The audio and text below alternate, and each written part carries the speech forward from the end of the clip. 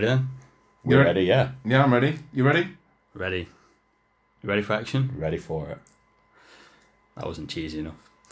Welcome to Ready for Action. This is your podcast dedicated to Warhammer Underworlds. I'm your host, Dan, and I'm here with... Me, Ash. And myself, Dan Jones. And we're going to give you a bit of an introduction to ourselves, a bit of our gaming history, moving on to our Grand Clash performance that was back in January at Warhammer World, and then go on to talk about the Banned and Restricted version 2 update that dropped yesterday as we're recording on whatever the date is, the 19th. 19th of February. We'll go through. So I'm Dan. I've been gaming for about 25 years. Necromunda, Blood Bowl, 40k, Fantasy. Bit of a GW fanboy, to be fair. Not really played a lot else. Started Underworlds when Shadespire came out, and then really sort of took off when the Skaven Dwarf release came out. 6 warbands, and it was time. I think the game was good enough then and large enough for everyone to start going for it. Been to quite a few tournaments, 4 down at War Games Armoury, Boards and Swords, Distinct Gaming in Belper, Vault 14, which was only a few weeks ago up at Doncaster. 2 Grand Clashes, so I went to the one last year and managed the top 16, and then we'll go on to this year's one later. Unfortunately missed the UK Team Championship for being on holiday, which was a bit poor timing, but missed that. And yeah, that's a bit of background onto myself. What about you, Ash? So yeah, me, I'm Ash. I've been gaming since 3rd edition Warhammer and played every edition since, and play Age of Sigmar now, which I love. Played a lot of historical stuff. Been in Shadespire since the beginning. I had a shop and did a lot of tournaments there. Started with the skeletons, had a mixed bag with skeletons. Dwarves were really good, and then I've gone back to a Horde warband again with the goblins, and the least said about them the better. When you say a mixed bag with the skeletons, I'm not sure how mixed a straight set of losses could be. They were good. The skeletons were okay. How did the Grand Clash go with them? The skeletons, just outside the top 60, I believe. Was it out of 60? Yeah, well, it was. It was 90, I think. No, the skeletons didn't do that well with the buffs they've had recently. I think they'd fare a lot better, and I think they did at the last Grand Clash we went to. It might be time to bring them back. I think it might be time to dust them off and bring them back. Yeah, with the token changes, definitely. Oh, yeah, definitely. I'm Dan Jones, or Dan number 1 if you want to refer to me on this podcast. I've been playing games now for about 25 years. Recently, more of Mordheim, Necromunda, the classic Warhammer Quest, and part of the Inquisitor 28 movement, a bit of a purist playing Inquisitor rules itself. Previously I've been playing 40k Fantasy, but kind of fallen out of love with those recently, and looking to dip my toe into Star Wars Legion. I've been playing Warhammer Underworlds ever since Dan Smedley got me hooked with the Orcs just after Christmas last year. And you took a bit of persuading to start with. It took more than a bit of persuading, to be honest.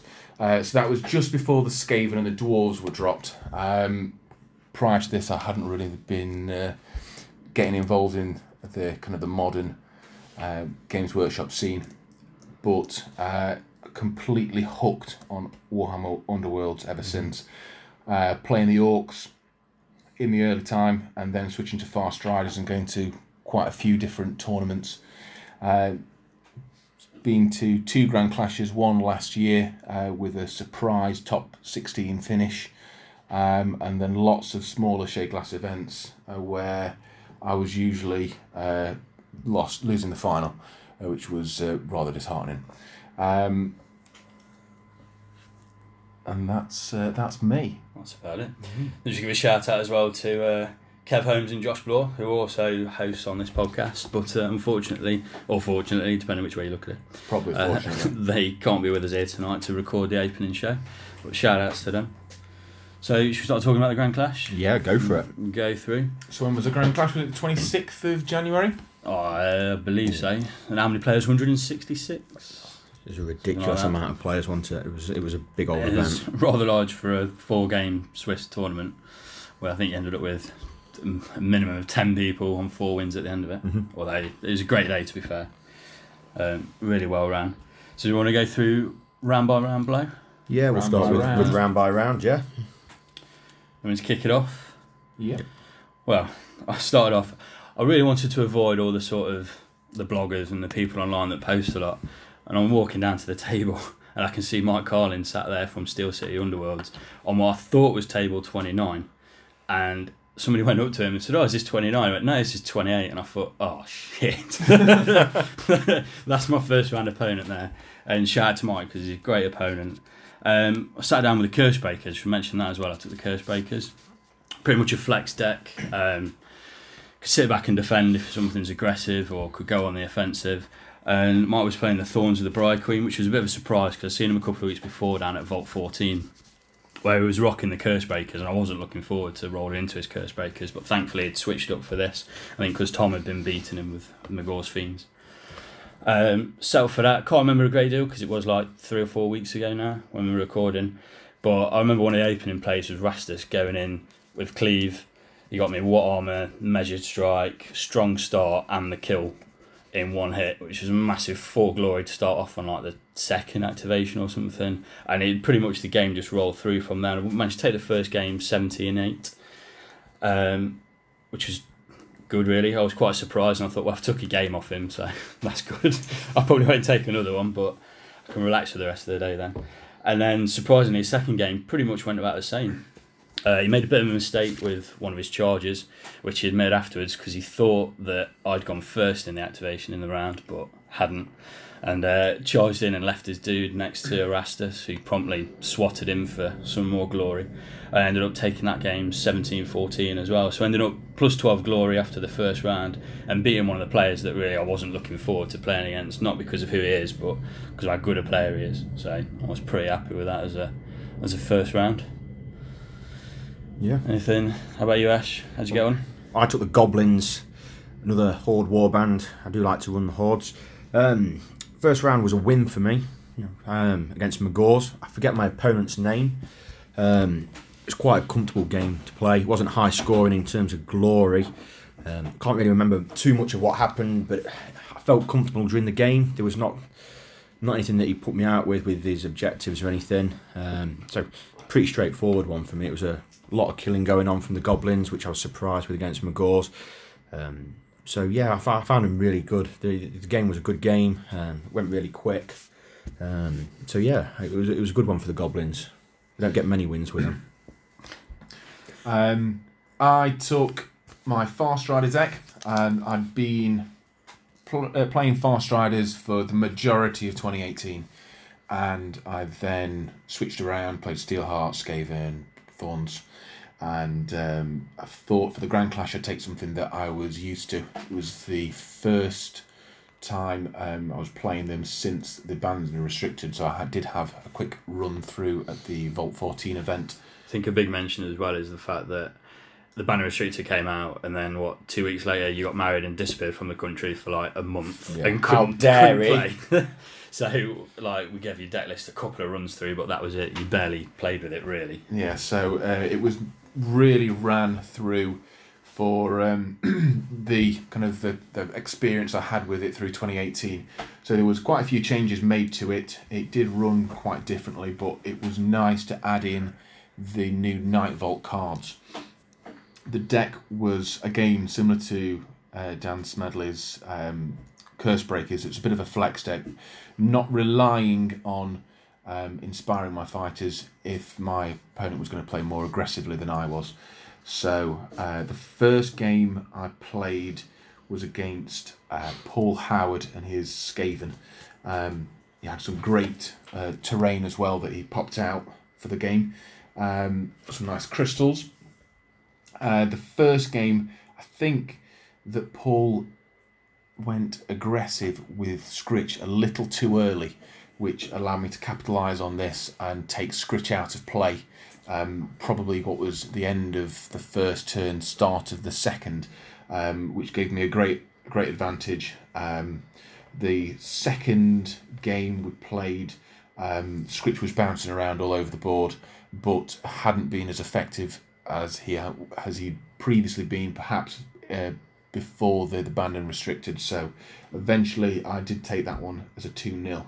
Paul was a great opponent there. Yeah, I think the Skaven and Scritch as well, they took a big hit with the ban and restrictor. A lot of their power, he wasn't going in there popping around smashing everyone up with 4 damage all the time consistently with rerolls, helpful whispers and things like one thing I would say about my Far Strider deck was that it was kind of based around Sanson having the Star Falcon and then adding both Glory Seeker and Fighter's Ferocity to him to give him the potential for damage 4, and then adding extra dice there with Potion of Rage and Haymaker, which in the Vault 14 event I managed to pull off last game versus Nick Baton with 7 dice, rolling for 4 damage on poor Steelheart, who got pecked to death. Nasty. Yeah, just a bit. Cool. So decent start then, really. I think out of the 5 of us that went, we all got a win for our first games. Yeah. All took a win in the first game. Which was quite promising. It was looking good. Then obviously the second round comes around. Do you want to kick this one off, Ash? Yeah, my second round was not as good as my first round. I came up against another Zarbag player, and I lost 2-0 straight up. It was hard. He took Snurk out straight away. He knew exactly what to do. Get rid of Snurk, and my game plan just went to pot. Playing objectives. Once Snurk gets in amongst the other goblins, it was game over for me. There was just nothing I could do. It was relentless. I don't think I managed to inspire Snurk once during all the games against that opponent. I forget his name now. Inspire him. Yeah, he died before I'd even got a chance to do anything with him. It was hidden pass, popped up, boom, hit my Fanatic, and it was game over before it'd even begun for him. Not inspiring him straight away. Yeah, I just didn't get a chance to get the Inspire off on him. So yeah, it was a good game. I learned a lot about my own warband from playing against it. And other opponents, a lot of push cards that he'd used, something that I need to put into my deck. I didn't have hidden paths in mine, something that now is in the deck, should be in there. I think any Zarbag player needs to have hidden paths in there. It's a good game, great opponent. I do forget his name though, so I apologise on that. I think I remember saying you weren't making the most out of Snurk before this, and then that game you're like, wow, that's a bit of a revelation. Yeah, it really was a revelation. It's opened my eyes up to how to play the goblins a lot. Yeah, they are fun. I'll step up next. I then played Nacho and his Curse Breakers, and I got thoroughly beaten. Nacho was a great player. He played the Curse Breakers as most players did on the day, which was a kind of reserved, pretty flex control sort of way. But he held himself back to the back of the board. Did the usual spell casting to generate inspiration and to generate his glory.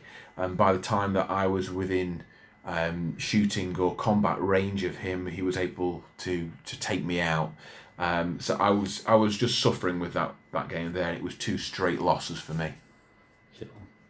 So my second round opponent, I walked up against Tom Hale, and again Thorns of the Briar Queen. So second match against them.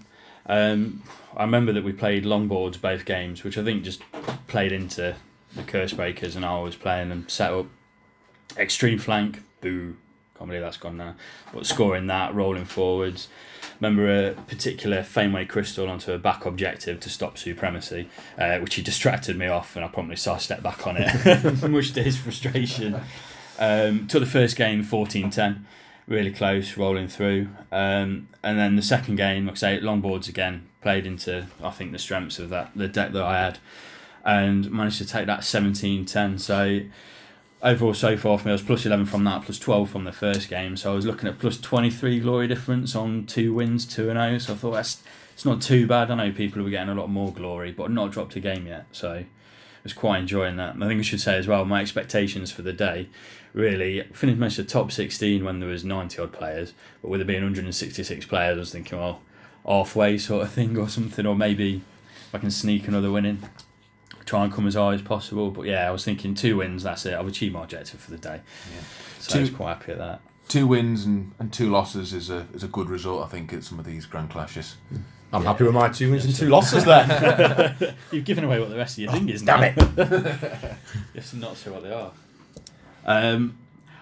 I'll start the third rounds, and I want to mention Josh Bloor of this podcast and say, wow, sorry, pal. I've never had dice like it before. It was unreal. So you set up across, pretty standard board setup. I think it was just full on. I can't remember what that board setup's called, but where the long sides are against each other, just straight on. And Josh couldn't roll anything at all, and I could. I think I rolled a crit in every attack, every spell cast, every defence. It was ridiculous.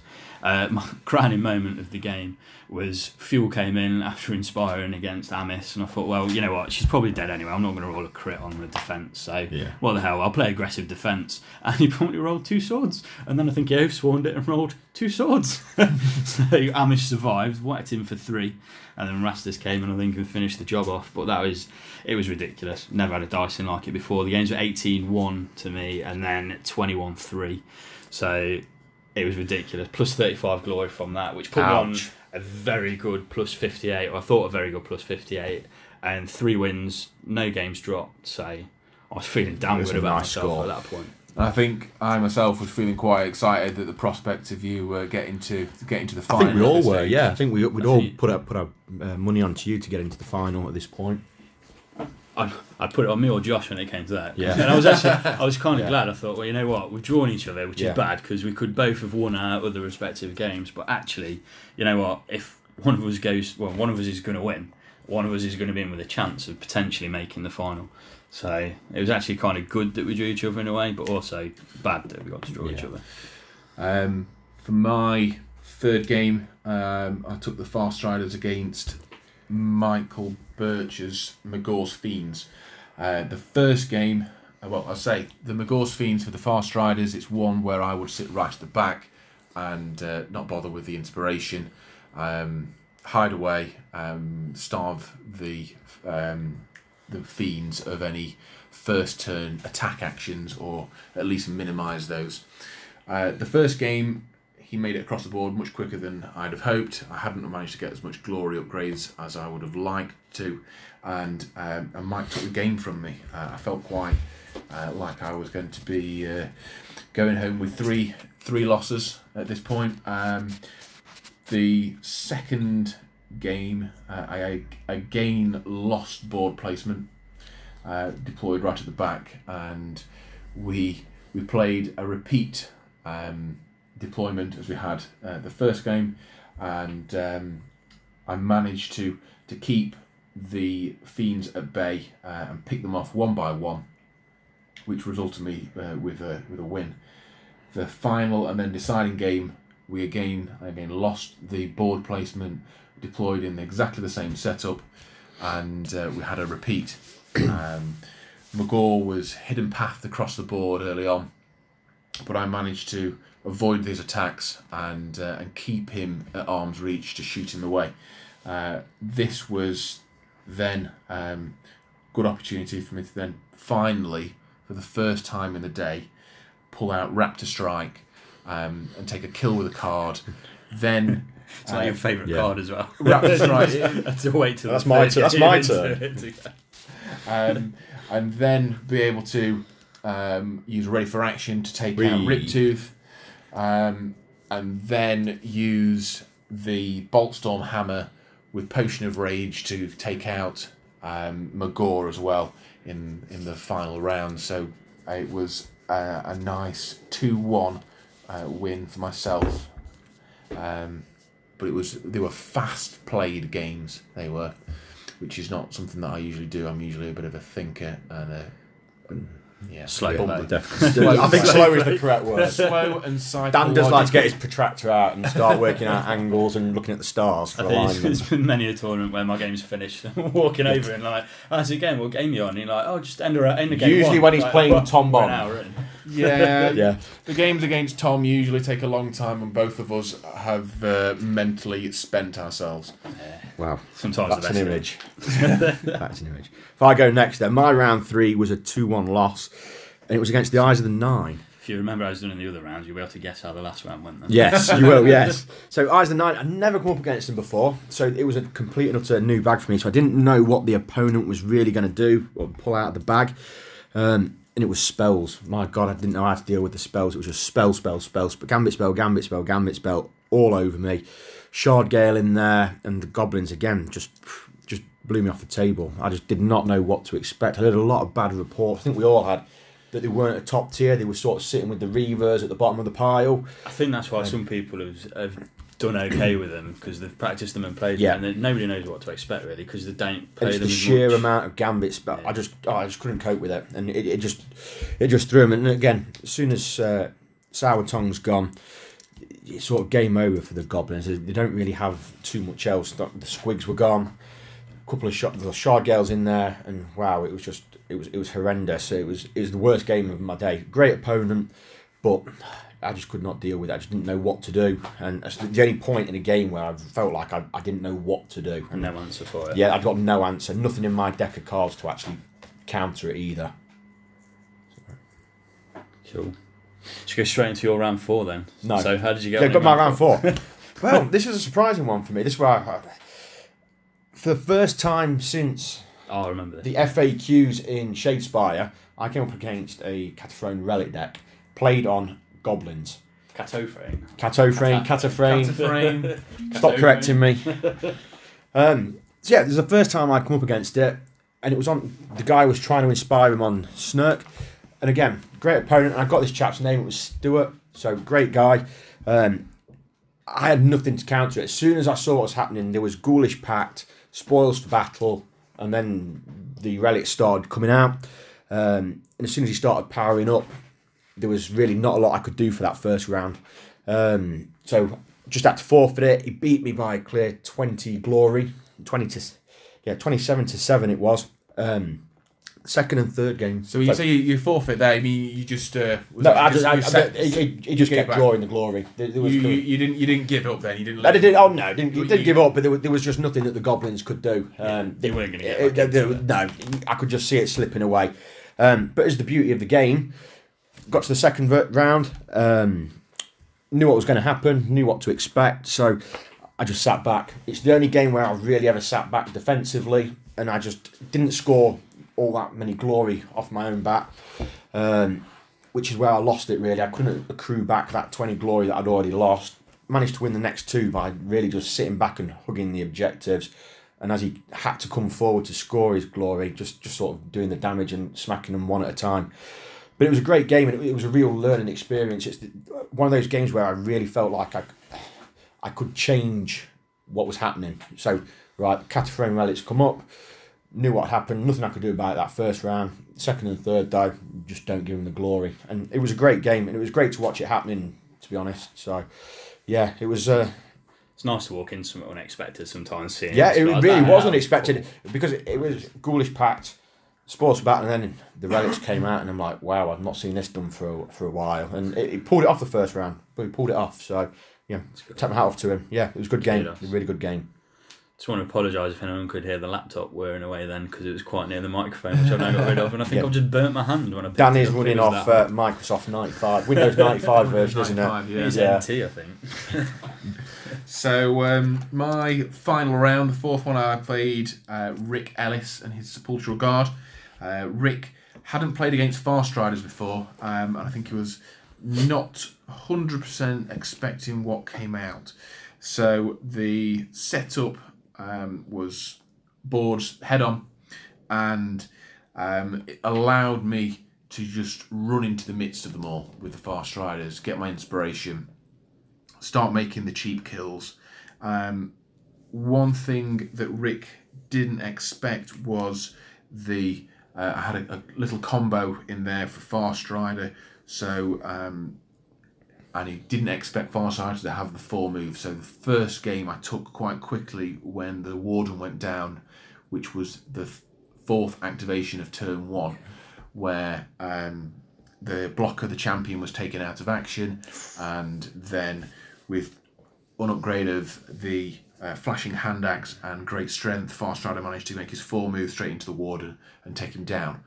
The second game, again played with the Warden slightly further back, this time having learnt his lesson, but again the guard couldn't stop the Farstriders from taking that cheap glory off them, and then racking up the points. So that one I actually managed to score a big plus 17 in, which helped me kind of fend off what had happened against Nacho, where he really had battered me. So for myself, really pleased with the result of 3 wins, 1 loss, and that would be 1 game dropped as well. Cool. Nice. So, walking into the last game then, I managed to go 3 games, 3 wins, and not dropped a game yet. And, well, let's just say the luck that I had against Josh went completely. It's because we the swapped other his way. dice. Yeah, those cooked dice that he's got. yeah. we Take swapped those, them. take Oh those my dice days. back out the microwave. That's probably why. So I played against a guy, Ben Williams, and Thorns again. I thought, excellent. Third game against Thorns, yeah, you kind of want to play a bit of variety. But I thought, well, I know what I'm doing, and I've done all right against these. Sat down, set up. I think I started my hand with something like Harness the Storm, Fired Up, and What Armour. I had both spells in my hand. My Gambit spells, Abazos Making and Abazos Withering, and the Innate Lightning as well. So I was like, hang on, I'll cast one of them, get a glory from Harness the Storm, put it on Rastus, give him the Innate, let him empower, cleave, score What Armour. I thought, I'm gonna roll through. I'm gonna end up on 5 or 6 glory halfway through. Brilliant. So walked in. The setup kind of threw me a little bit because Varklav, the Briar Queen, and Thingy-me-dude, who's the other guy, the Everhanged, were at the front. I just where they front came and straight at centre, you. and ran straight at me. And I hadn't expected that at all. They're a good aggro deck, but nobody had been playing them quite like that. Thought, that's all right, I can deal with this. Stormside tried a shot, failed. It's kind of, it's like 2 hammers into it. It's not a given. So yeah, it happens. I'll have off some making this objective next to me. That'll be fine. No, then I roll the swirls. Great. So oh well. I was off for Withering. I'll try and wither one of them down a bit. No, 2 swirls. Great. This ain't going very well. I know. I'll try and empower Rastus anyway to get his cleave and get that. No, swirl. It's just everything was the exact opposite of what I needed. Could not score anything. I think in the entire game, all I scored was Fired Up. I didn't even draw Escalation at the same time as my opponent. When I got that, he just wasn't playing anything. And he just soundly beat me. He was a great opponent, to be fair.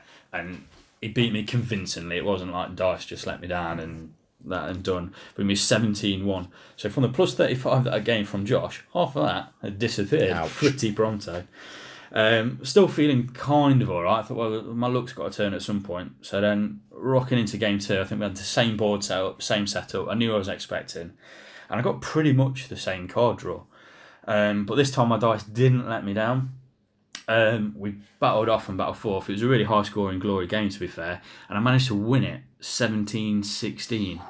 Now, the only thing that kind of got me a bit is last activation, he didn't know what to do. And he was saying he can't remember what his last objective is. And should he swap it or not? He ended up drawing a power card, and I'm not sure what for, because his last objective was Our Only Way Out, which would have won it him by glory, only he didn't score 2 of his objectives anyway. So last activation can't score 2 of his objectives, and didn't just drop one anyway, didn't it? Which was strange. So that just goes to show that the dice were fine for me then, and it was an even game, and he still should have actually beat me. So I was feeling quite lucky at that point as well. So rocking into the final game, and again, the dice absolutely abandoned me.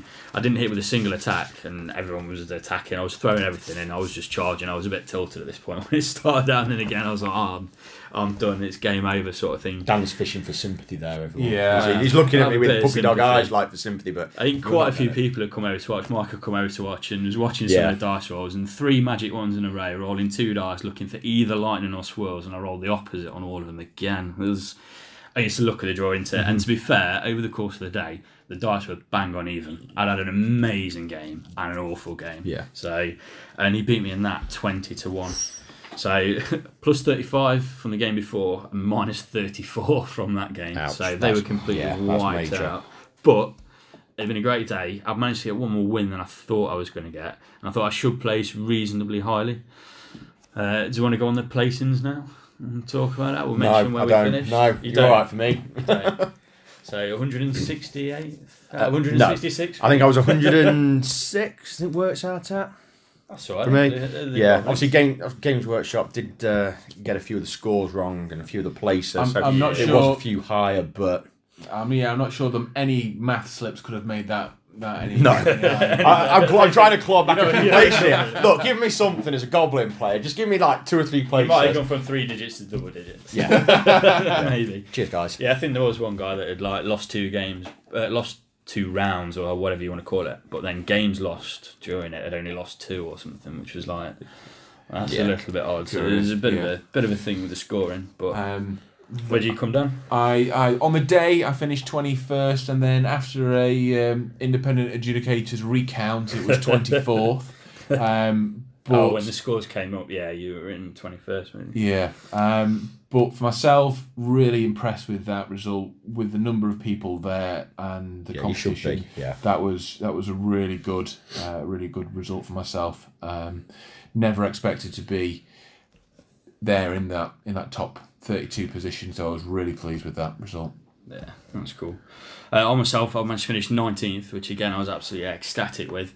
I know from some of the stuff that I've seen on Facebook, actually, from people above me in the same bracket, that they actually lost 3 games, so I should have at least been 17th from that. Who knows, maybe sneaking a top 16. There's the sympathy again. The violin. You're trying to get double figures from like 105th to like 99. Could happen. But no, it was a good day. I think they need to do something with regards to that many players only playing 4 rounds. It's a bit silly, to be fair. Yeah, like, we should have had 10 5 people rounds on it. Yeah. Another round or a cut or something. So there should have been something else. Yeah, I agree. Still a great day. Both finalists obviously deserve to make the final. Yeah. Some great opponents as well. Some really great opponents. I think every Grand Clash we've been to, we've met some great players that we play now on a regular basis. Yeah, I had 3 great opponents and Josh. Yeah. Where did Josh finish? He was fairly high up, I think, wasn't he? Let's have a quick peek. I know Kevin kept me company down the bottom half of the table. Sorry, Kev, for mentioning that. You were below me, though, Kev. Josh on here finished 45th.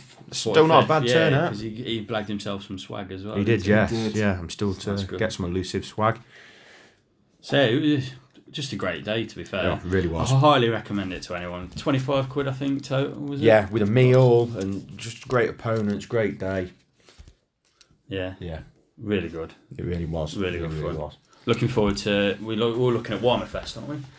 Although, depending on the ticket structure. Depending on if you have to spend 45 quid on a ticket for Warhammer Fest and then spend 25 quid on something on a Grand Clash ticket. We could all have a weekend away for that. Which seems a lot. So, to be fair, I'd quite like to go, and even if you don't make the top cut, go back on the Sunday for the actual fest. Definitely. I never even went to a games day back in the day, so actually it'd be quite fun to do. There was the Game Expo in June the 3rd, I believe. Yeah. June the 3rd. Definitely up for that one. So if anybody else is going along, let us know. We'll have a meet up.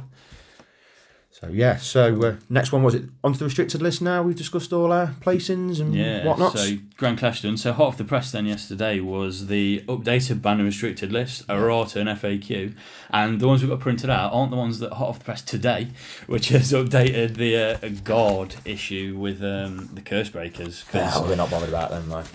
No, we are. I was going to exploit that to high heaven. They can't be on guard. I'm getting change of tactics. Thank you. But they needed it. They needed that clarification.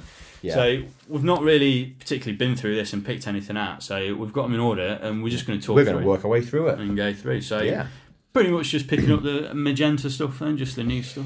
Oh, I'm going to kick off with Extreme Flank.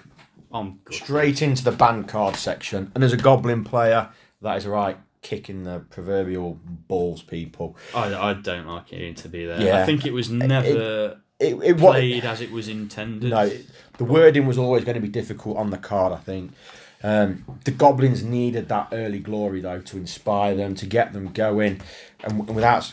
They're never going to get the kill cards straight off the cuff. They needed something like Extreme Flank, and now it's onto the ban. I don't particularly like the banned card section anyway.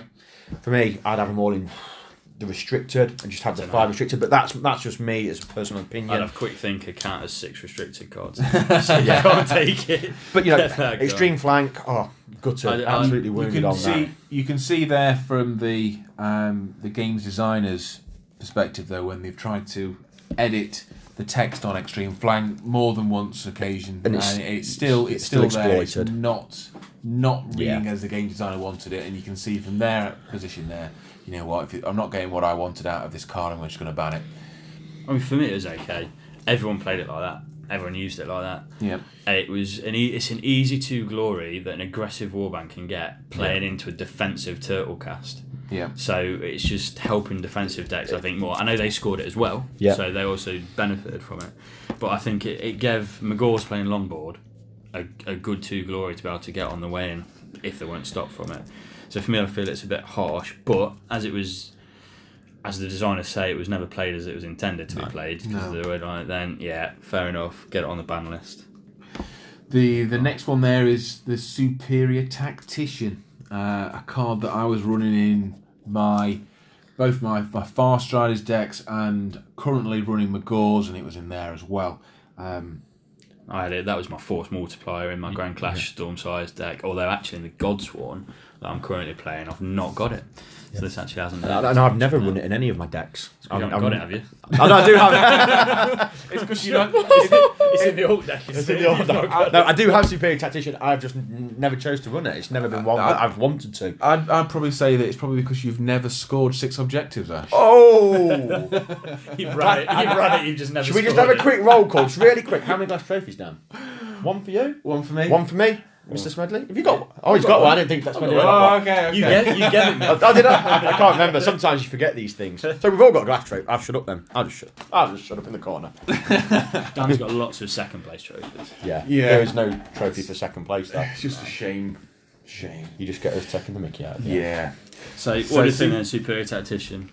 Deserves to be on there for how many people use it? Is it easy as well, really? I think Superior Tactician is on there because it was that prevalent in the Grand Clash decks. I think it's because now it's one of those cards where you've got a lot of score immediately cards. It's something there that you take. You don't see that many people taking Denial or Contained or any other third end phase card. They're a bit one-trick pony, aren't they? Yeah. You know you're playing against them, you can play around it. While Superior Tactician is a card that you are playing for anyway. Your objective is to score your objectives, and you get rewarded for scoring your objectives. I think it maybe should have been on there from the start. Yeah, potentially, but it was a surprise to see that drop on there for myself. So a bit of a rethink. I think it was good, and it was probably okay if they'd have had a banner restricted when Shadespire was out. It'd have probably been okay to not be on there for the simple fact that there wasn't all these dead easy single glory cards that you can just whack through. I've got 11 glory from those and then 3 from that, and I've killed a load of stuff as well. So you've racked it up. There's so many easy to score glory that then that just becomes a no-brainer sometimes. One card I think you might see on there soon in the restricted objectives is perhaps the cover ground. Ooh. Now where you move 6 hexes. Especially with Fameway Crystal. With Fameway Crystal, sudden appearance, and then also with Spectral Wings. It's going to be not as easy, but similar to Change of Tactics with it being... Easy it's going to be very easy to score now, simple card for you to score, perhaps second or third phase. So it was in my deck before it was going on that list, let's just say that. So hopefully they put it in there now that we know you've got it and get it on. So no gambits added, which isn't a surprise. I don't think there was anything that's needed to go on there, to be honest with you. Those ones probably need to be on it. But yeah, I can't think of anything that's come up when I've played. I think that's overpowered or needs to be restricted. I don't know about anybody else, but no, it's It should ban Ready for Action. Ready for Action? No, don't ban Ready for Action. Don't ban Ready for Action. It's awesome. We all take it. We all know and love it. It's the name of the show.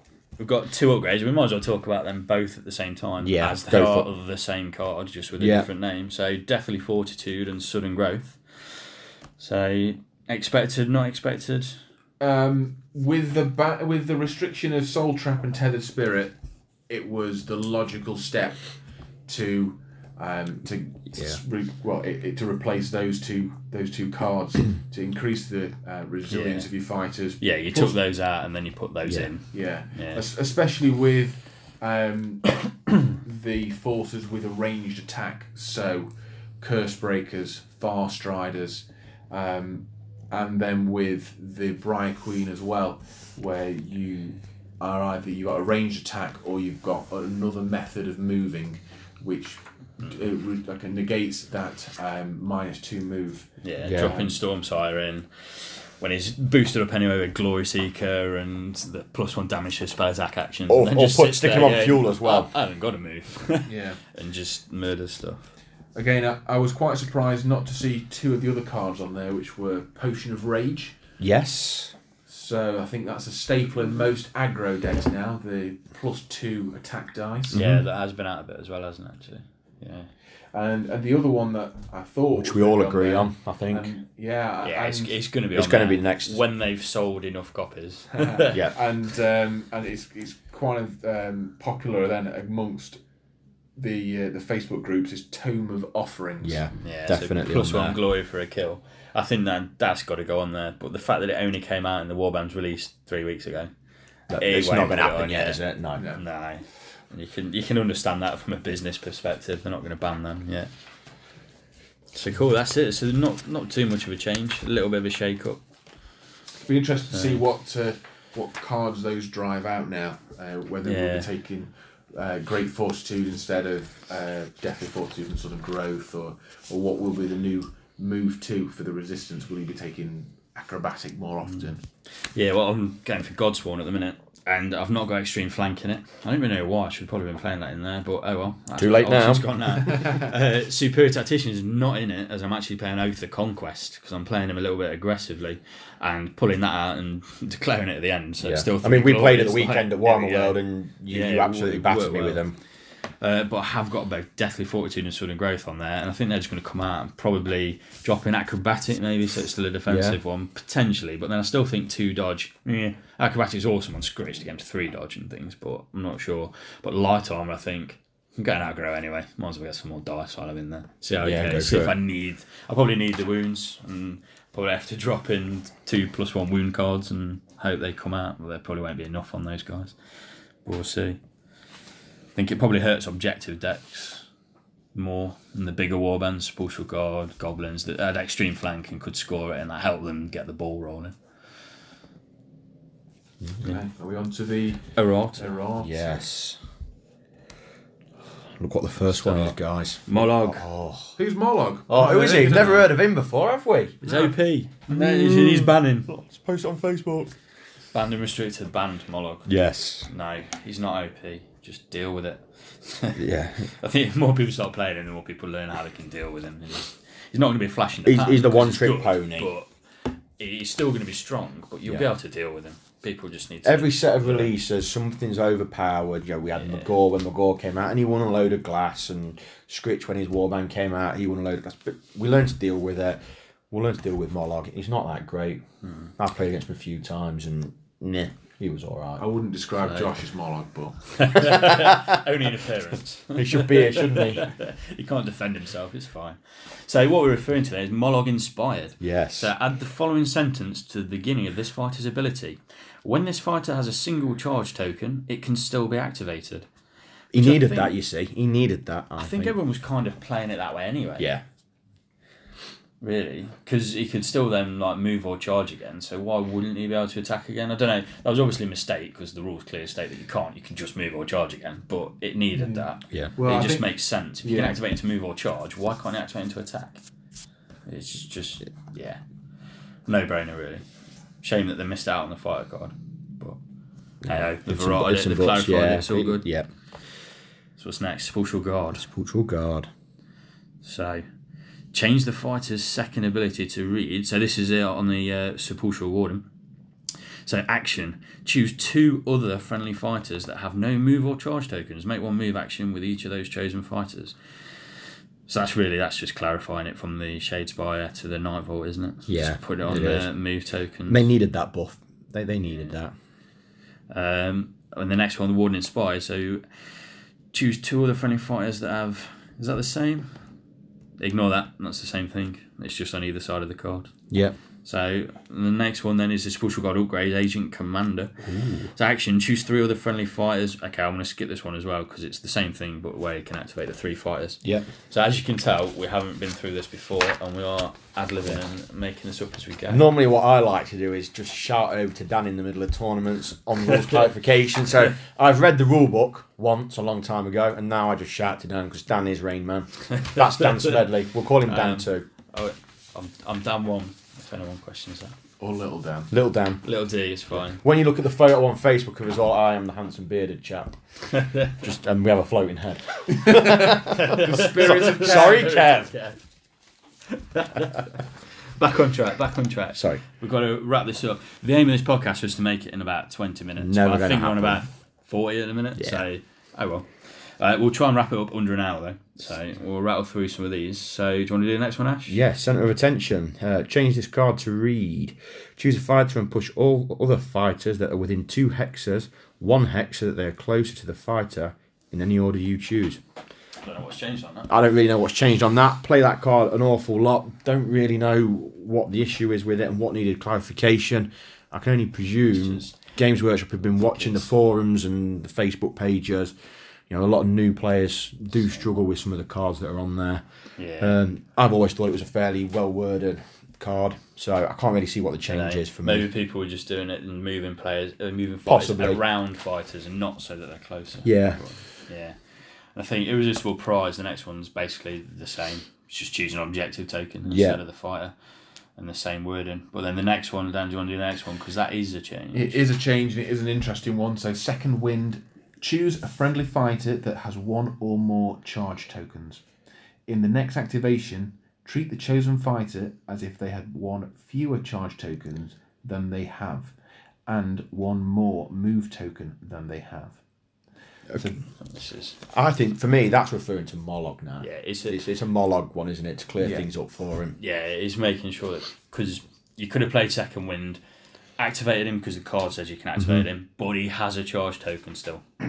So he couldn't then go and do another charge when he's uninspired. Whereas that's just clarifying that that's how it's supposed to work. That's fair enough. That's a nice buff for Mollog, to be fair. Mollog's broken anyway, so that's fine.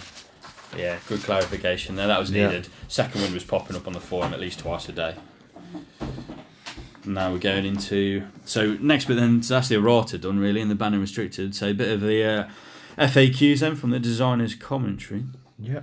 So, this first one, this used to bug me. Oh, it used to bug me as well. So this one is, when I use a do-over and discard cards of 1 type from my hand, so e.g. my power cards, can I draw replacements and then decide to use a do-over for the other type of cards, so the objective cards in this example? No. Very clear on that. No. That's how, I don't know, I think that's how we've always been playing it. But when people have been their objectives and then gone to pick up, I've gone, oh, hang on, mate, you need to decide on your other ones first. Actually, wrongly, because it doesn't say that in the rules. No. So they were kind of within their rights to do it. But it just seems to make sense that that's how it's meant to be played. Yes. You don't bin your objectives and then see if your next objectives match your power deck and then go, oh, now bin my power deck. And people have been saying, oh, that makes it really hard to do a do-over. Now it doesn't change the game for me because that's how I've been doing it anyway, and that's how everyone I've been playing has been. So, I'm not sure why the next question is even asked. Can I use a do-over more than once? Somebody's obviously asked it, though. No, you're not allowed to do that No. either. It's just very clear from Games Workshop from there. No. Let's move on. Next.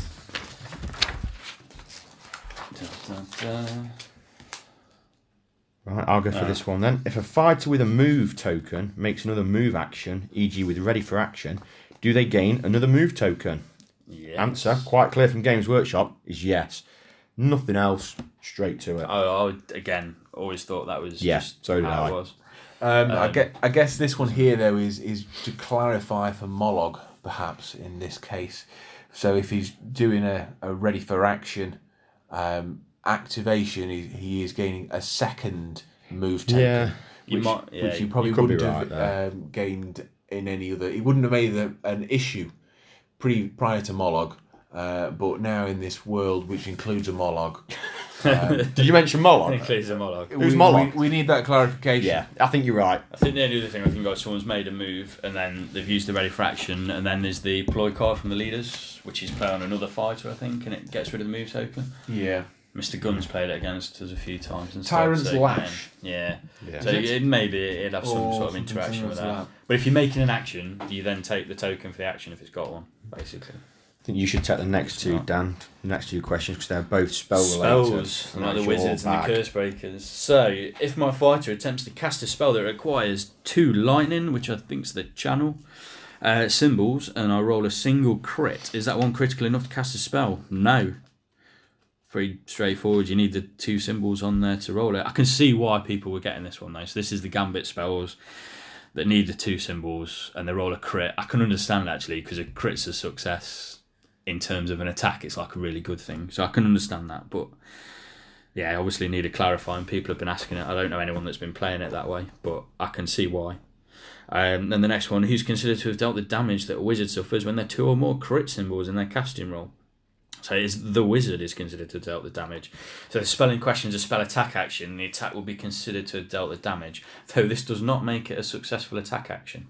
So I guess there's some cards which require you to have a certain amount of successful attack actions to score objectives and things. So maybe that's in there for that little caveat. I guess it might also be in there for your purpose of you scoring your objective card, perhaps. Is it strong start? Does a strong start say that you have to take out the first fighter? Yeah, but if you die from a spell, the spell's not cast. You take the damage before. So if you roll 2 crits on your attack, Dan's consulting the cards. You take the damage, and then you die. The spell then isn't cast. It's not like an irresistible force in the old fantasy where Strong it's start. still Here we cast go. first. Straight from the card. So no, so a strong start says score this immediately if the first fighter taken out of action in this round is an enemy fighter. So I guess there with that, if a wizard kills himself, then he does score strong start for his opponent. Yeah. So it wasn't with regards to that. So next one. Tell you what, I'll rattle through these 2, and then somebody else can take the next page. Yeah. Let's do it like that. So if one of my fighters is taken out of action in a 2-player game, does my opponent always get a glory point? Oh, come on. This is definitely in the rules, clearly, as well. Yes, unless specifically stated otherwise. So I think it's for everything other than expendable for the Skaven. Yes. That's the only thing where they wouldn't.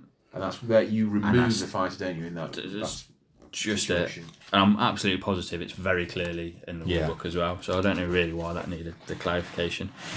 Then the next one, so this is quite an interesting one, is what made me kind of not put get the hence into my deck anyway. So if a fighter's taken out of action by an attack action, can they first be driven back? No. Driving back happens after the damage is dealt. So I don't believe they've properly clarified the sequence of when things are dealt, although now they have clarified that you deal the damage then drive back. So you can't score get the hence if, let's say, you've got Amis doing 3 damage, hits someone with 3 wounds, she kills them before she gets to drive them back, or knock them back to score that. So that clarifies that. So yeah, moving on. Oh, who wants this page? This has got a lot of magenta on it. Oh dear. So Damn. when I score objectives in the end phase, are they scored simultaneously or one after the other? In any order of my choosing. So it's one after another in any order of your choosing. So that helps you with scoring cards like victory after victory, great gains. Master of War later on. Master if of you've War already as got well. a glory from something else to play your other 2. Spoils of battle, for example, there. Yeah. So that's a nice clarification. I always play that as you were as that, so you played them and scored them in your choosing as well. Yeah, I think most people did. It's good to clarify that they're not scored simultaneously or anything. So Which score immediately objectives can be scored if you draw them after meeting the condition to score them, rather than having them in your hand when you do score them, or you do the trigger point there. So this is probably one of the things that the internet has been most pleased about this FAQ. So and also highlighted that most people have been getting 2 of the cards very wrong. That's Martyred and Strong Start. So yeah, two key omissions from this list: the Martyred and Strong Start, which I think everybody agreed on. Yeah. You could score them retrospectively. So interestingly, they're not on it. So the norm is that a score immediately objective must be in your hand when you meet the condition for you to score it. If you draw the objective after meeting the condition, you must meet the condition again before you can score the objective. The following is a list of every exception to this norm for the cards published up to February 2019, which I think is a nice addition to there to state that there might be some more going on to this list, so keep your eyes out. Yeah, definitely. For the cards in this list, if you draw them after meeting the condition, you can score them immediately following the next action, reaction, or gambit. So those are the trigger points at which you can then draw your card up and then you can drop it down and score that glory. So the cards we have here are Blood for the Blood God, Draw the Gaze of Khorne, Let the Blood Flow, Awe Inspiring, Call of the War, Khorne Sees Us, No Escape, Ranger Strike, Concerted Attack, Massive Assault, Drawing Focus, Great Slayer, Linchpin, Slayer, Drag Them Down, Swarming Spirits, and Master of Magic. So as Mr. Smedley said on there, no Strong Start, no Martyred, which are 2 cards that I think were, especially in the Grand Clash, staple, whether you're playing aggro or expecting to get a good smashing, Ash. That you'd have in your deck because you knew that if you drew it up, that goblin would have already died. But now it puts that into jeopardy. There, you have to have that one before that first fighter has gone out of action. And with the other score immediately cards in there, if it's not in your opening hand for that round, you might not be scoring that, even if you draw it up. Yeah, I mean, off the top of my head, none of those that I can remember exactly what they do are a surprise, but the strong slot of Martyr being missing, because that just seems written to be able to be scored retrospectively. But hey, it is what it is, and everyone will be playing off the same thing, so it's all good. When do I score the glory points for upgrades that give you glory in the third end phase? So these are the keys, hero's mantle, shifting map. So the answer to this is at the beginning of the third end phase, before any player scores objectives. If more than one player has these upgrades, all glory points scored from these upgrades are scored simultaneously and before any player scores objectives. That's a nice clarification, because the number of times that I used to run a lot of keys in mine, they'd be the last thing you checked off on your list. You go, right, scored all these objectives, and then you look down at your cards and go, right, I've got X, Y, and Z keys. Yeah. So that's a nice little clarification. I was used to forget Hero's Mantle anyway. Yeah. but with that there, again, I think that's to address, again, great gains. And solid gains. I was just trying to think of the other one. But yeah, so you got the, 3 glory and 5 glory in a round. So if you've got that for your third end phase, for adding a couple of glory in there, because you're adding them first, that's really good. Yeah, there's also the card that is a new Night Vault card where you have 9 unspent glory, and that can quickly add those glory points to that there from your keys. Forgot about that one. That's 3 glory as well. So yeah, if you've whacked up some glory. Nice. Next one. The last one for myself. So some cards use the word additional. For example, Dance Macabre is 1 additional hex for a move action, and Zealous Defender, an additional supporting fighter. Do these cards work if the value being added to is 0? If a fighter with a move characteristic of 0 is affected by Dance Macabre, or with a fighter with no supporting fighters as Zealous Defender. So the answer is yes, so you will get that 1 additional fighter to a characteristic of 0. So I guess that's if someone's now spending those lucrative restricted cards on Deathly Fortitude and Sudden Growth, you can add 1 movement to a characteristic of already 0. So I'll hand that over to you, Ash, for a quick run through of the changes to Storm-Size Cursebreakers. This is actually the one that's changed today. Dan will have to read that out of his tablet then. No, I can't find it quick enough. Revisit it, or no? We'll go through it. I'll make this one up as we go. So it's how does Cleave work against Amiss and Rastus from Storm-Size Cursebreakers when they were inspired? So from the FAQ that was released yesterday, when an attack action has Cleave, the target cannot count shield symbols as successes in their defence roll. This means that Amiss and Rastus, once inspired, at which point they're considered to be on guard, that has now been removed, so they are not considered to be on guard. They can use dodge and crit symbols, but not the shields as successors when they are target of an attack action with Cleave. I thought that was pretty much a given, because they were... you shouldn't say they were counted as being on guard, but that's basically what they were defensively wise and every other dice way. Wise, So of course they could count the dodgers and crits. I think maybe just because the fighter card symbol at the bottom is just shields, people saying could they defend with it? Maybe that was the confusion. Someone's asked change the of question tactics anyway. being thrown in there, I think, wasn't it? From some people online were saying, can we score it off the back of it? Yeah. So, And then they massively screwed up with the FAQ yesterday by putting they're considered to be on guard. yeah, exactly. That's the point, isn't it? I was quite happy today actually when I flicked onto Facebook and saw Nick Baton and posted up just saying new FAQ guys. Yeah, thanks, As Nick. they've quickly arrived it, so FAQ'd it again, should I say? So yeah, good clarification on there. It's good to see that the guys are keeping a close eye on what the players are responding to. Yeah, definitely. So it's good to see that quick change there. Yeah. So, well done, Games Workshop. Definitely. Do you want to finish off that one storm size one at the bottom, so- then I'll jump onto the next page? As you can tell, I'm the favourite of the Cursebreakers here. So the Corpusant Staff. So this is an upgrade for the Cursebreaker. So if I cast a spell from the Corpusant Staff upgrade on the same fighter more than once, what happens? And it says that fighter's attack action with a single target have +1 range for each time the spell is successfully cast on them until the end of the round. So I suppose if you want to waste all your actions casting the spell from Corpusant Staff, which I believe is an action, could be wrong on that, apologies if I am, then you can give someone +3 range, or +4 if you've then got a ready for action to make an attack or something.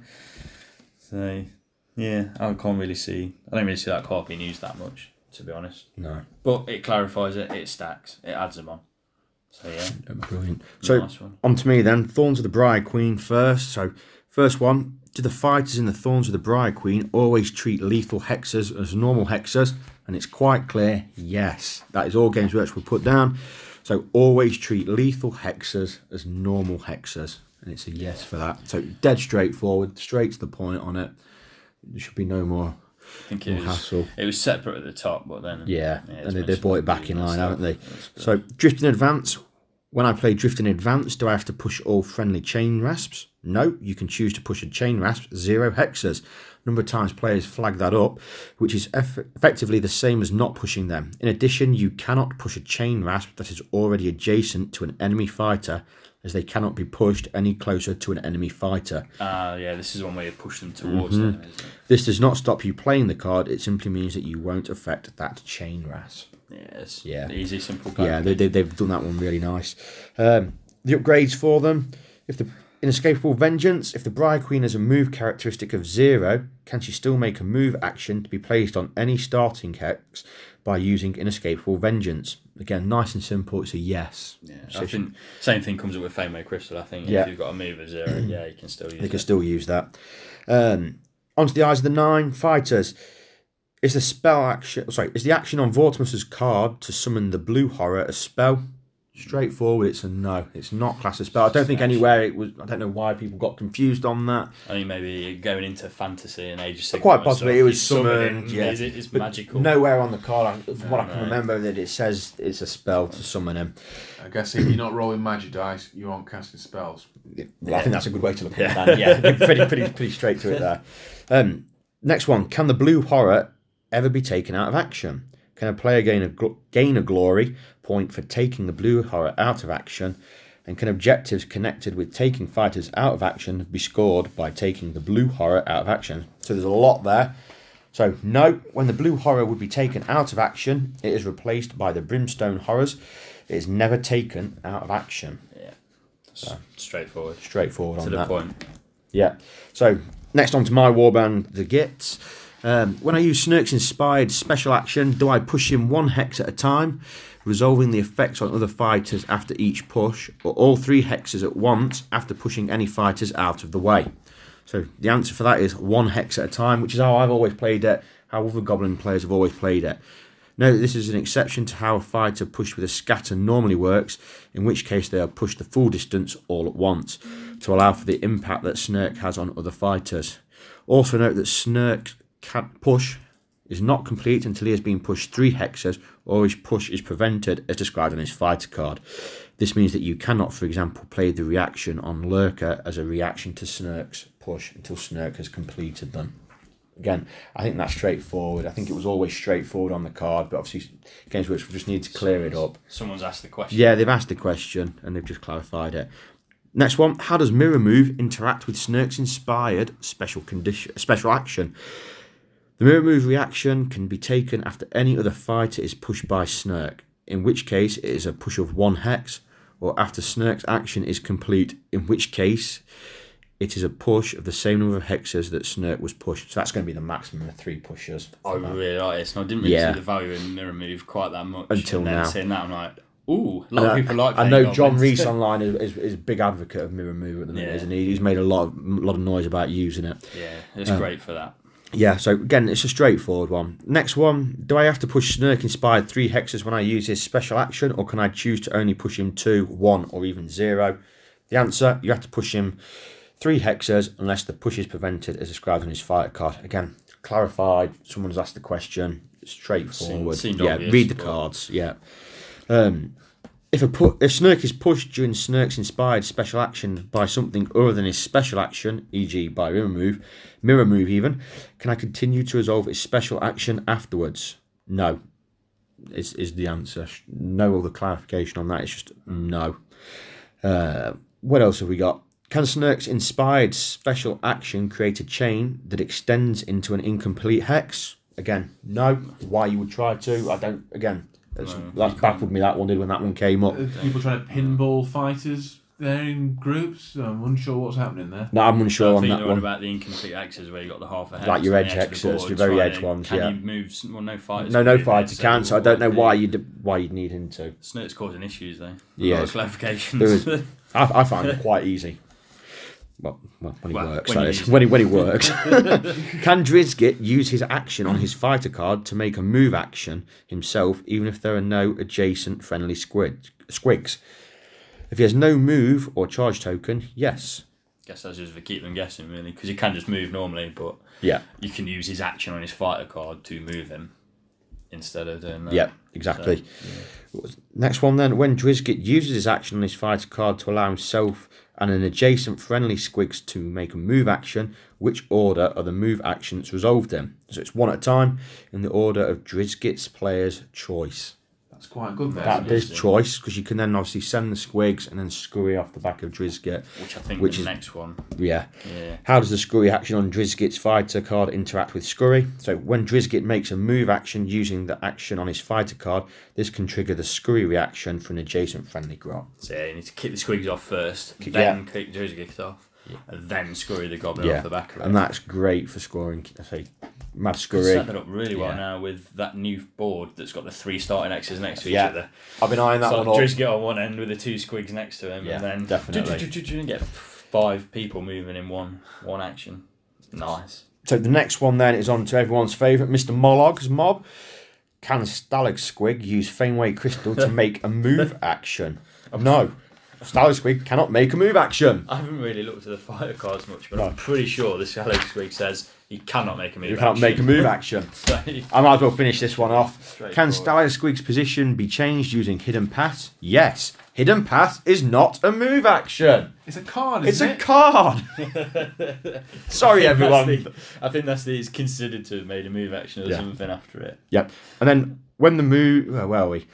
When more than one player is Stalag Squig, how do you determine which is set up first?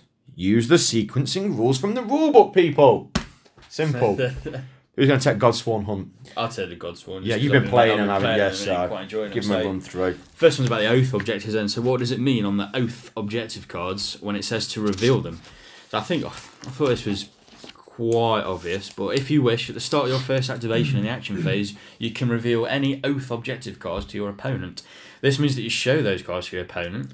You should then give them time to read the cards, or the card or cards, and in their entirety if they wish. Once they're satisfied, return the card to your hand, concealing it once more from your opponent. That's not up your sleeve, guys. No, don't hide it. But I think that's pretty much how everyone were playing it anyway, I suppose. You've got to show it, I think. That was maybe the thing people were telling them they've got it and not showing it and wondering are people Bluffing. bluffing Yeah. or something. But no, maybe you can bluff anyway because you can show them that you've got Oath of Murder and then not go and kill the leader. So I was never planning on doing that. But yeah, clarifying that nicely. It's a nice little mechanic, that the oaths for the objectives. Yeah. I've been I loving like it with Oath of Conquest. Generally, I'll reveal it if I know I can't be stopped. If I've got 3 or 4 fighters left and you've only got 2 or 3 to fight me, yeah, it's fine. I'm going in. So, Godsworn Hunt then, Gambits. So, Brutal Sacrifice. When I play Brutal Sacrifice in a 2-player game and take one of my fighters out of action, does my opponent get a glory? Yes.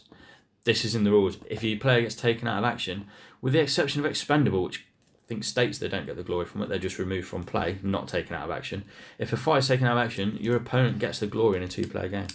That's just a given. Yeah. So, running through.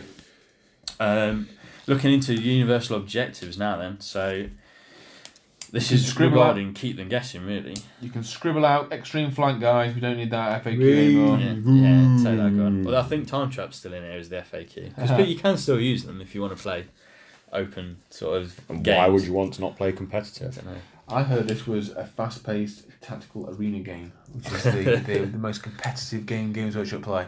Yes. Fast games game of tactical arena combat. So looking at this then, so this falls into the keep them guessing category. So do actions taken outside of activations, e.g. an attack action with my turn, count as actions for the purposes of scoring keep them guessing? So yes. So although it does say note the Q&A directly below. But yeah, clarifying that. So if you take an action from my turn or ready for action and things like that, they count towards it. That's quite obvious. You've taken that action. Nice to know. Next one, if I put a fighter on guard without activating them, e.g. when using inspired command or Bright Shield's block upgrade, does that count as making a guard action? So the keyword should be there for the purpose of scoring, keeping, and guessing. No. So when you put a fighter on guard without activating them, they simply gain. Well, you simply give them a guard token. This is not an action, so they're not taking a guard action here, which keeping and guessing says they have to take. Well, one of the options is a guard action. They're not. They're just getting the token. So no.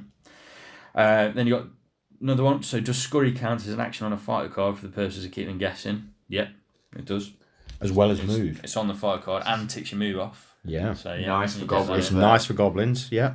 Or ticks charge off. Ticks charge, move. Can you not do that?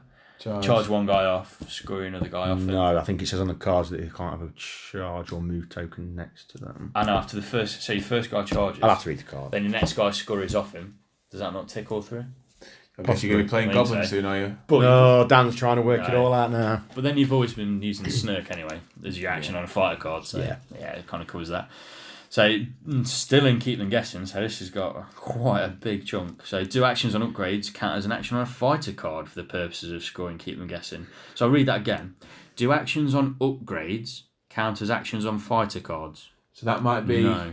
So that might be their Bag of shove. Tricks is a new one. Yeah, bag of tricks. Yeah. So it clearly just say I think on a fighter card Yeah. on keep them guessing. So It's nice No, to clarify it doesn't. there that upgrades aren't on your fighter card. At the yeah, very maybe least, that's so. the clarification needed. And the last one in keep them guessing. So if my fighter moves with Fameway Crystal or Inescapable Vengeance, does that count as a move action for the purpose of scoring keep them guessing? Yes. Again, I would have thought that was pretty standard because the Fameway Crystals, when they next make a move action, you're still making the move action. So teleport them off. On to Martyred and Strong Start, which are both pretty much the same card but the opposite way around.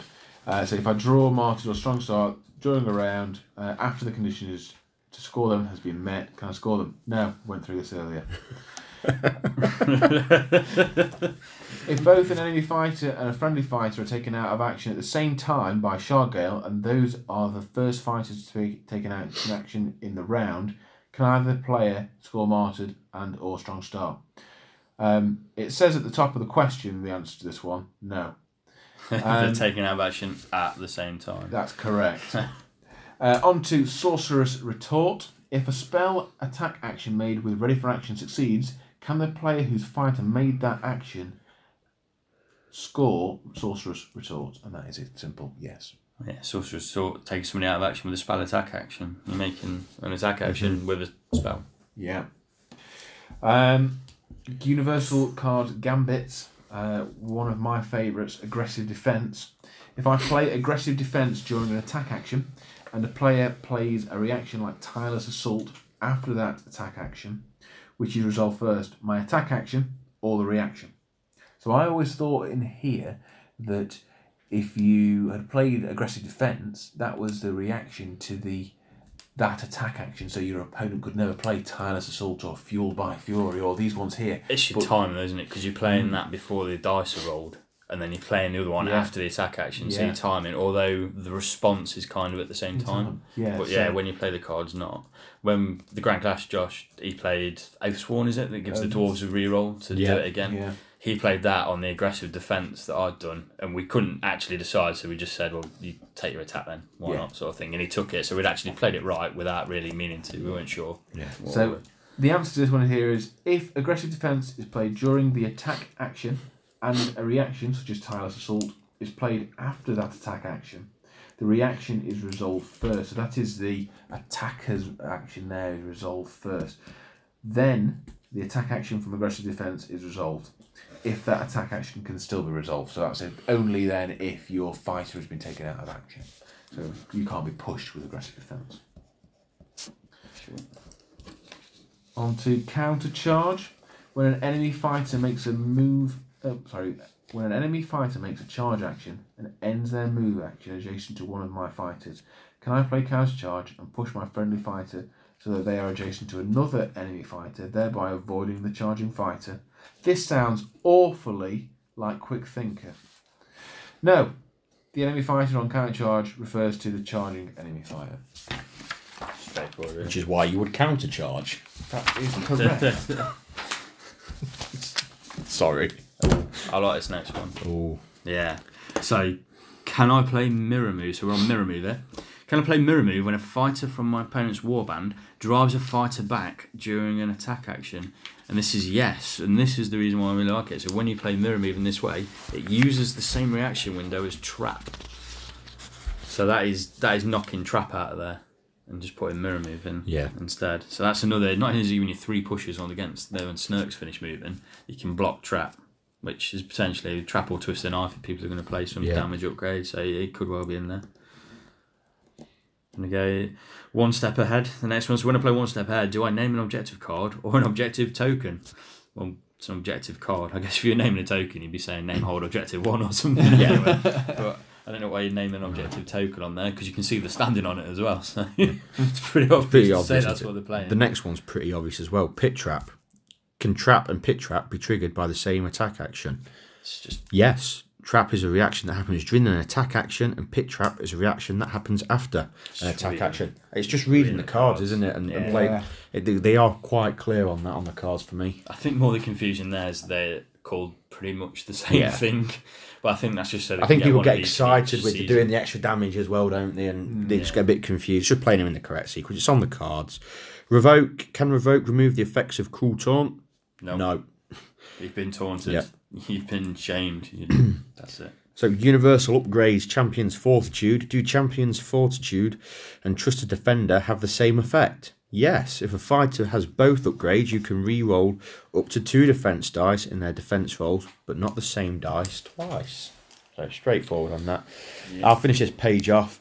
Under Fenway Crystal, we've got, can a fighter with a move characteristic of 0 still use Fenway Crystal to move to an objective token? Yes, with the exception of fighters that cannot make move actions like the Stalag Squig. Yeah, there's no getting around it, guys. Stalag Squig cannot It's quite clear on that one, Mollog lovers. I really like the fact that they've linked different questions together by reference. And they must get sick of hearing the same things getting flagged up. Universal Gambit card, so Quick Advance. When I play Quick Advance, do I have to be able to choose 2 friendly fighters other than my leader, and do I have to push them if I play the card? And the answer is you have to be able to choose 2 friendly fighters other than your leader to play the card. When you play the card, you can choose to push them 0 hexes. So I think this has made it quite clear in this FAQ. You can choose to push 0 hexes from them. But in that, and that's also the 2 fighters. You have to be able to select 2 fighters. Yeah. You can't play it if you've only got 1 other dude left. And that's similar again there with Rangers Advance card from the Fast Riders deck. If you only have 1 fighter, you can't choose 2. Yeah. I'll jump in to do the Sepulchral Guard while we're here. So Sepulchral Guard upgrades Deathly Charge. If my champion has Deathly Charge upgrade and makes a charge action, does the +1 damage apply to their attack actions with a range of 1 or 2 for the rest of the action phase? E.g., if the champion later makes an attack action from ready for action? Yes. No. Note that if the champion makes another charge action later in the phase, there is no additional modifier from Deathly Charge. So we're happy with that. Read the card I need to just Not entirely sure on the card. It sounds like a buff, but maybe it does sound Fatal Strike. Can Fatal Strike and Bone Shrapnel be triggered by the same attack action? So like your Trap and Pit Trap, yes. Fatal Strike is a reaction that happens during an attack action, and Bone Shrapnel is a reaction that happens after an attack action. Again, it's on the cards for them. I've played the cards. It's on there. Spike Claw's Swarm upgrade is expendable for this. Expendable. Is a fighter removed from the battlefield using expendable considered to have been taken out of action for the purposes of Martyred and Strong Start?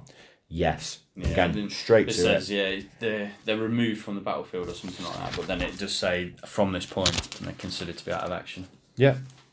I'll let one of you chaps take the universal cards. Change of tactics.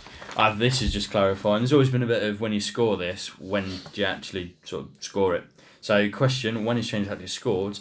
And the answer is it's after the charge action has been resolved. So you wait until you've done your damages and that, you've done your stuff, put it down, scored it, job done, pick up your glory, collect your new card. Yeah. And then go. On to Covered Ground. If my fighter moves with Fenway Crystal or Inescapable Vengeance and ends that move 6 or more hexes from their starting position, can I score Covered Ground? Yes.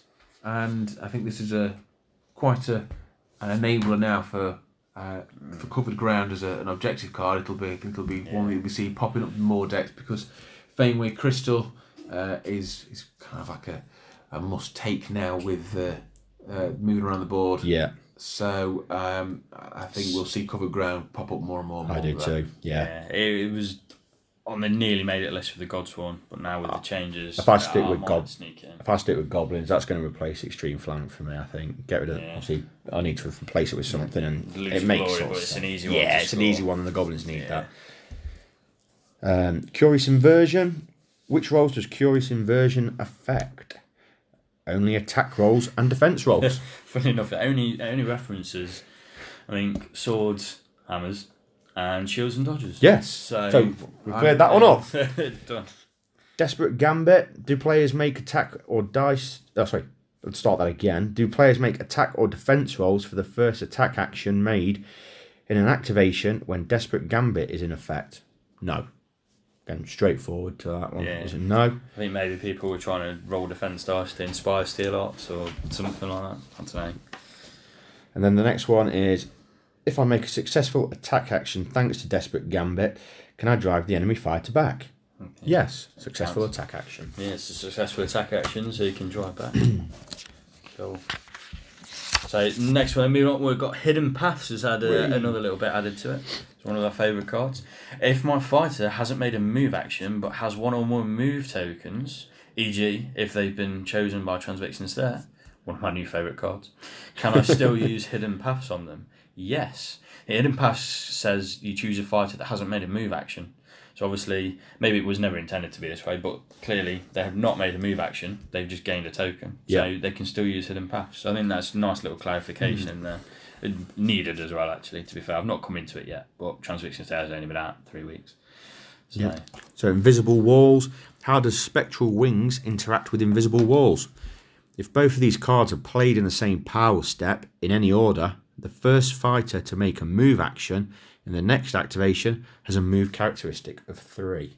I think that's good because it's saying if you've done your Spectral Wings first and then Invisible Walls is played, it's not just made it one. It's not a combination I've come across. So. Yeah. I've never come across it in a game, but I've seen it on the forums, and 3's always been the most popular choice and what people have said. Okay. And that makes sense. So it's good to stick with that. So into last chance stuff. So looking at this, there's a couple of things. If I play last chance or use the reaction on Tethered Spirit or Soul Trap during an attack action to save my fighter, is the attack action successful? Straight up, no. So no damage has been dealt, so the attack action isn't successful. And another clarification for it, if I've made a successful attack action, but the enemy fighter is saved by last chance, meaning that my attack action fails, what happens if that enemy fighter would then be driven back but is trapped as described in the rules? So it says even if the enemy fighter is trapped, they are not damaged. The attack action has still failed, and this is because last chance ignores the damage from that attack action whenever the damage is dealt. And I'm reading those out like that because we'll come to a clarification on Soul Trap later, which we'll get into. Yep. So now we're still on the gambits. We're still my turn. We're nearly done. Nearly done. So this was going to be 20 minutes, and we're at an hour and 20, I think, at the moment. So but people are loving our voices. I can sense the love, great. Even though we've not gone live yet. I'm pretty sure we all come across really monotone. No. So my turn. Can my opponent drive my fighter back with an attack action before I make the reaction on my turn? Yes. Yes, this is written on the fighting card. So the reaction on my turn happens after an attack action, and if a fighter is driven back as part of an attack action, this happens during that attack action. Yeah, I don't know anyone that had even questioned. Somebody has. Somebody has. And Games Workshop have answered. That's why my turn's got a push built in. Aggressive defense doesn't, but says you can't be pushed. That's why it's there. Yeah, I guess if you've been attacked by a range 2 or range 3 attack, that would have made a difference. But let's be honest, I don't think it was ever intended to be read like that. If I was always it with a range 2 as well, do you want to push him? They'd be like, no, my turn. Oh no, sorry mate, I asked you deliberately, so you've missed that boat. Still in my turn. There's a lot of my turns still. Oh dear. Do you want to do the next 2 for that? Can the damage that a wizard suffers when there are 2 or more crit symbols in their casting roll trigger the reaction on my turn? If the spell they were attempting to cast was a spell attack action, then yes, my turn will be resolved after the spell is cast or after the spell fails. Straightforward. Another question, I play my turn and push my fighter 1 hex, preparing to take an attack action as granted by the card. My opponent plays mirror move. Does the push granted by mirror move occur before or after the attack from my turn? So that's before. And again, I didn't think this needed to be clarified, but it is a reaction to the push, and the push is completed before the attack action. So they're not completed at the same time. I can see where the confusion comes in on that, to be fair. And another reason why Mirror Move is probably going to find its way into my deck. Yeah. My turn. Oops, Mirror Move. So the next one on there, the best card in the game, obviously, Ready for Action. Oh, Are you even playing this game if you've not got it in your deck? If it's not in your deck, you can't be chased by a Worlds player. Have you got the Fire Slayers that they're coming? Yeah. I had a lot of success with a Glass Trophy with them. Do you remember that? Literally no. No. So, Ready for Action. Can Ready for Action be used to perform a spell attack action? Yes. It's an attack action. It can be used to perform it. So Ready for Action can be used for a move action or an attack action, of which a spell attack action is still an attack action. It's an attack It does have an attack action in it. It's also a spell. And it says it on the card. Yeah. Done. Rebound. If a player plays Rebound during an attack action and successfully rolls a dodge or a crit, for that reaction, is the attack action considered to have failed? Yes. Yes, it is. I think if you've damaged your own fighter, you can call that a fail in any position there. Yeah. If Morlog hits himself in the face with his club, I'd say it's a fail on everyone's part. So, next one is on Spectral Wings. How does it interact with invisible walls? They can move 3. Next. So, moving on from that, Trap. So, when a fighter is driven back into a lethal hex, do they suffer the damage from the lethal hex before I can play Trap? Yes. So, yeah. Don't know why you need to clarify it. No. If you kill them first, great. You won't play then Trap. You know how to play Trap. And you can save it for a better thing. I suppose Masterstroke. And my turn as well. So one that I'm sure they've clarified already, the next one, can Trap and Pit Trap be triggered by the same attack action? Yeah. We've not covered this earlier? Yeah, we're in the Trap section now. I actually like this about the FAQ, where the cards, so Spectral Wings and Invisible Walls, they've got it's in the invisible wall they section. doubled it over. No, that's fair enough. So if you're looking for a specific card and you flick for your Spectral Wings thing, you find that. So actually, the official answer again. Annoying, but it's there again. The official answer again is yes. Trap is a reaction that happens during an attack action, and Pit Trap is a reaction that happens after an attack action. Twist the Knife. Who wants to take Twist the Knife? Twist the Knife. So which reactions can be played in the same reaction window as Twist the Knife, thereby preventing the attacking player playing it? So there's 2, and this is the complete list as of February 2019, and that is Rebound and No Retreat. So those 2 cards can stop Twist the Knife. I think everyone's playing Rebound anyway. Yeah. And then no one's stopping it. So bear with us, there's about 6 more to go through on upgrades, and that's it. So just to clarify again, a Destiny to meet, as we discussed earlier on. When do I score the glory point for a Destiny to meet? At the end of the last activation. The last action phase, before the 3rd end phase. Yeah. So you'll score this Destiny to meet glory, and then you will start scoring your objectives. Yeah, it's all clear. Yeah.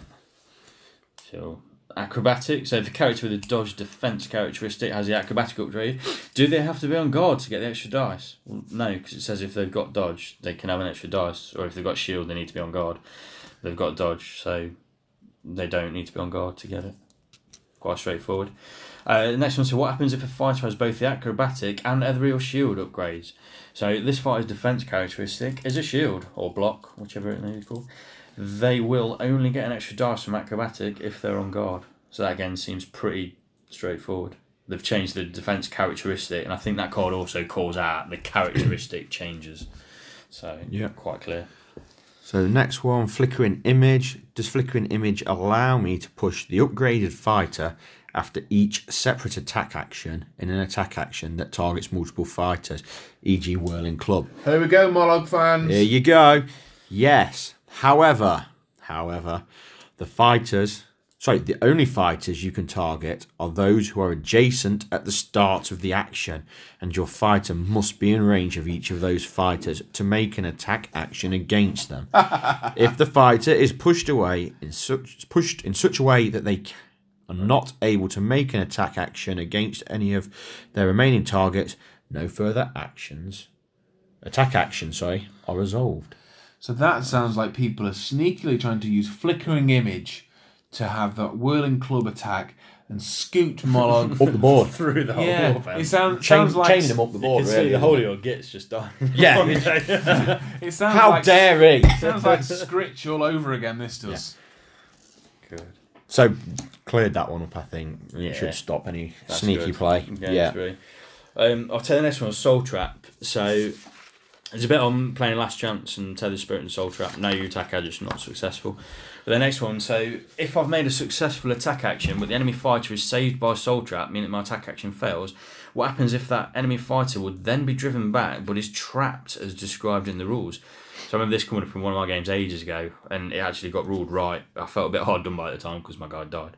But the attack action becomes successful and damages the fighter, who will probably be quite dizzy by this point. I don't know really why they put that in there. But this is because Soul Trap's discarded after negating the damage when the attack action was initially successful and has no further effect. So yeah, they don't take the damage for the Soul Trap, but then because they can't be driven back, they're trapped, and then they do take the damage from it. So that was how I had it ruled against me about a year ago, and it turns out it's the right way of doing it. And it made sense at the time, although I was a bit gutted because I thought he might lose Now the it's game, there, but there's no... It's there, it's done, It's there. it's And good. The last page. That was a really bad drum roll, That was then. a terrible drum roll. Sorry. Probably messing with the mic. Like a bongo. So Tethered Spirit. If I play Last Chance or use a reaction on Tethered Spirit or Soul Trap during an attack action, save my fighter, is the attack action successful? That's still not successful. Still not successful. So Trusted Defender, do Champions Forces and Trusted Defender have the same effect? Yep, they still have the same effect. Which roles does Trusted Defender affect? That'd be the defense rolls there, guys. Yeah. Trusted Defender affects defense rolls. And we're done. So what do we think? Any major standouts there, really? One of my favourites, page 1, the do-over. Fantastic. Yeah. You do over all your cards and then you pick them up. And it's the way it is a gamble. It is a big gamble if you're going to do over your cards. And if you think you've got a nice hand of gambits and upgrades, yeah, keep them and do the others. But yeah, there's that.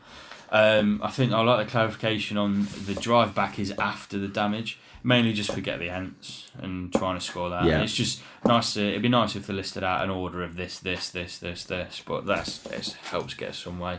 Mirror move. Probably one of my new favourite cards. That's got to go Yeah. in. That's reacting to Snurks and pushing 3, and then going another 3 with the leader of the new card that came out where you can lead and stride Commanding forward. Stride. Ooh. Yeah, so you get a nice little 6 push thing. I know you need them both, but that could be It covers some ground though, doesn't it? Literally. I think there as well. I think the key one for me with Mirror Move was the ability to combat my turn with it by being able to push yourself 1 hex back as well. And to be able to combat that restricted card is quite powerful there. Yeah. I think that's pretty cruel, but yeah, really good. It's a nice one to have in. Yeah. I think as well, I like the clarification on the aggressive defence when it's used against cards that allow the re-roll of a failed attack action. Just a nice clarification. Nice to know that that's the order it should be played in, and that's what happens. Because I got fed up with my turn waiting to be damaged, not being damaged, and so I dropped aggressive defence in there, and then came across that little combo. Someone wanted to re-roll the attack a few times, like Endless Malice, I think, for the Nighthaunt when I was practicing against Kev, and didn't know which one came first. So that's just a really good clarification. No buff or anything really from that, but nice to know. Yeah, I played that wrong against Kev once or twice, so it's nice to know. Took your aggressive defence first. Yeah. Yeah. Do you think anyone's benefited from this more? Most of the community will probably say that Mollog has benefited from. Oh, from they most just of this. just want to bitch and moan about him. I was going to say I do think it has, but I think it's clarified how people were playing him. Yeah. And I think that's fine. That's how he's meant to be played. That's how I think people were playing him. I don't think he's broken. He's good. He is powerful, but he's not broken. He's good for the game. Yeah. Any final comments? Final thoughts? I think I'm going to cry into my cereal tomorrow morning over Extreme Flank. That's Yeah. Still one that I'm struggling with. My Lucky I'm Charms gonna say, tomorrow will be soggy with goblin smears. It's not from Tears. I thought you were always more of a Cocoa Pops kind of guy, to be Well, honest. they do turn the milk chocolatey brown.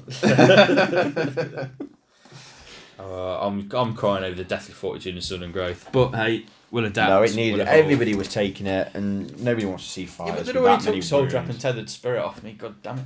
So, Leave yeah. me alone. So that's it then, really. Thank you for listening. Yeah, Thank you for your thanks. time. I hope you've enjoyed it.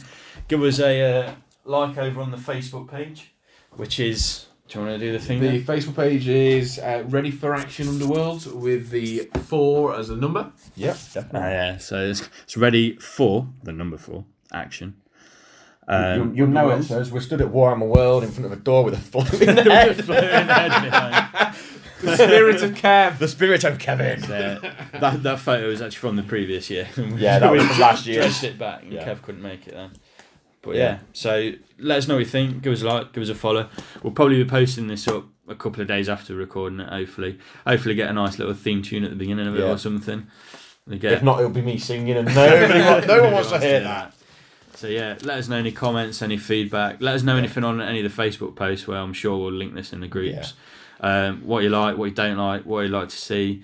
Is it rubbish? What do we need to do better?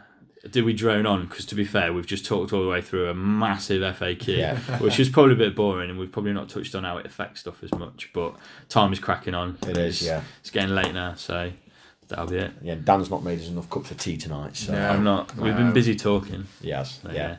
So thanks for tuning in. Thanks a lot, yeah. See Thanks, you. everybody. Until next time. Until next time. Adios.